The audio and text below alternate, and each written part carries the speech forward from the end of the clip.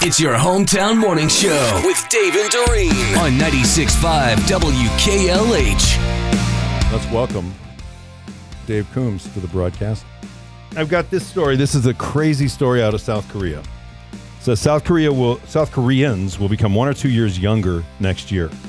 What? Yeah. So if you didn't know this, and I didn't, Koreans use a traditional aging system that is different than the rest of the world. In fact, a person in South Korea may use 3 different ages depending on the situation.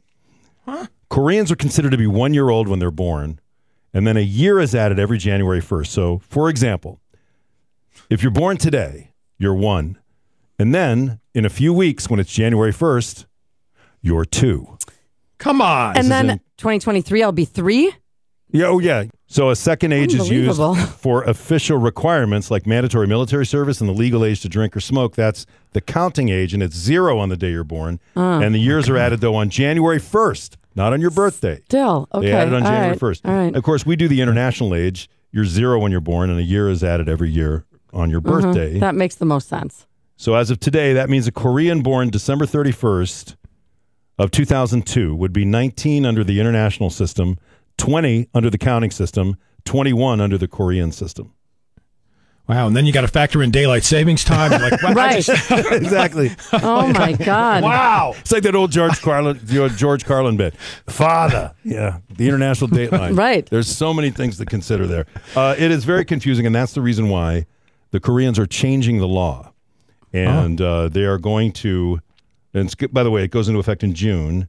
They will technically be 1 or 2 years younger than they are today because they're going to go to the international aging system. All right. Well, that's just going to confuse the people even more. Like, Right. So what if you, okay, whatever. Heaven forbid if you were born on leap year, on leap day. Yeah. Then, Yeah, and I got to believe, checking birth certificates for the Korean Little League baseball players. What, this guy is 25? Yeah. Wait a minute. Well, no, not really. I mean, international, Right. he's only 12. maybe that's how they got Danny Almonte in way back when. Remember that kid? That's right. Yeah. Oh, yeah. Why Sure. do I still remember his name? I can't remember things that are important, and I remember his name. Speaking of names, Yeah, Yep. speaking of names. did you know that some people are actually named Eggnog?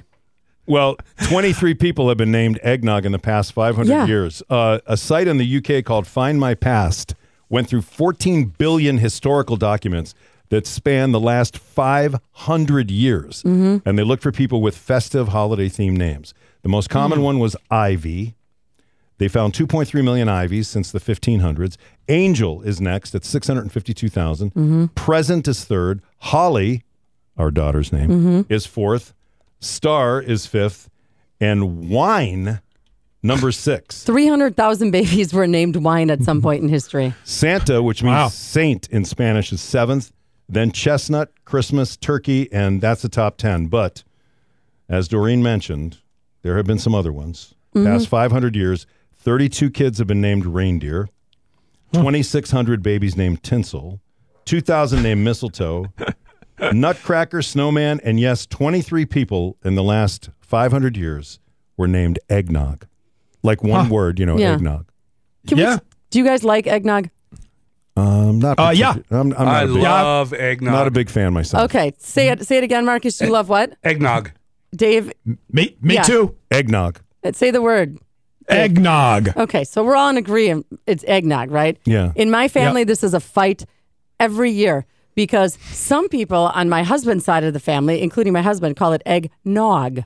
Nog? Nog, like dog, log, bog, nog.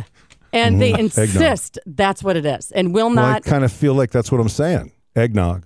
No, you're Rhymes not. with dog. Egg dog. Eggnog. Same thing.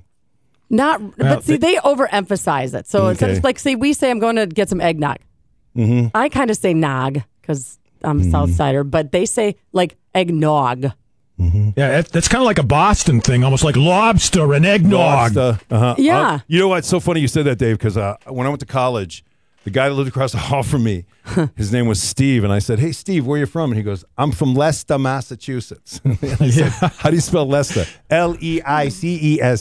I was like, "Wow, that's a lot of letters, man, for Leicester." Just saying.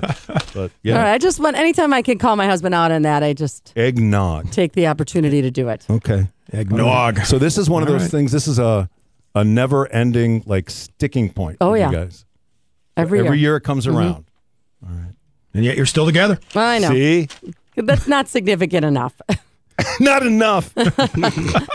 All right, so I have a question for you, Dave Coombs. Do you have Yes, sir. Do you have a lot of apps on your phone? Yeah, I do, actually. And I was just looking at that the other day. I need to get rid of some of them. Let me see what I could get rid of here today. I have a Craigslist app on there. I never use it. I don't know why. Craigslist, yeah. It's on Is there. that even still on? Like, yeah. Okay, Right. do you have fast food apps on there at all? No. No?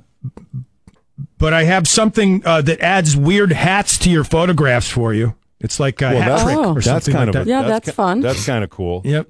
Well, but based that on can go. So yeah, let's see. Marcus has how many fast food apps? Did we ever determine that? In the 30s. Okay, 30 plus fast food apps. Using the app, McDonald's released its annual report on their most popular menu items of 2022. The top 3: French fries, cheeseburgers, and McChickens. All right, here's a few more stats.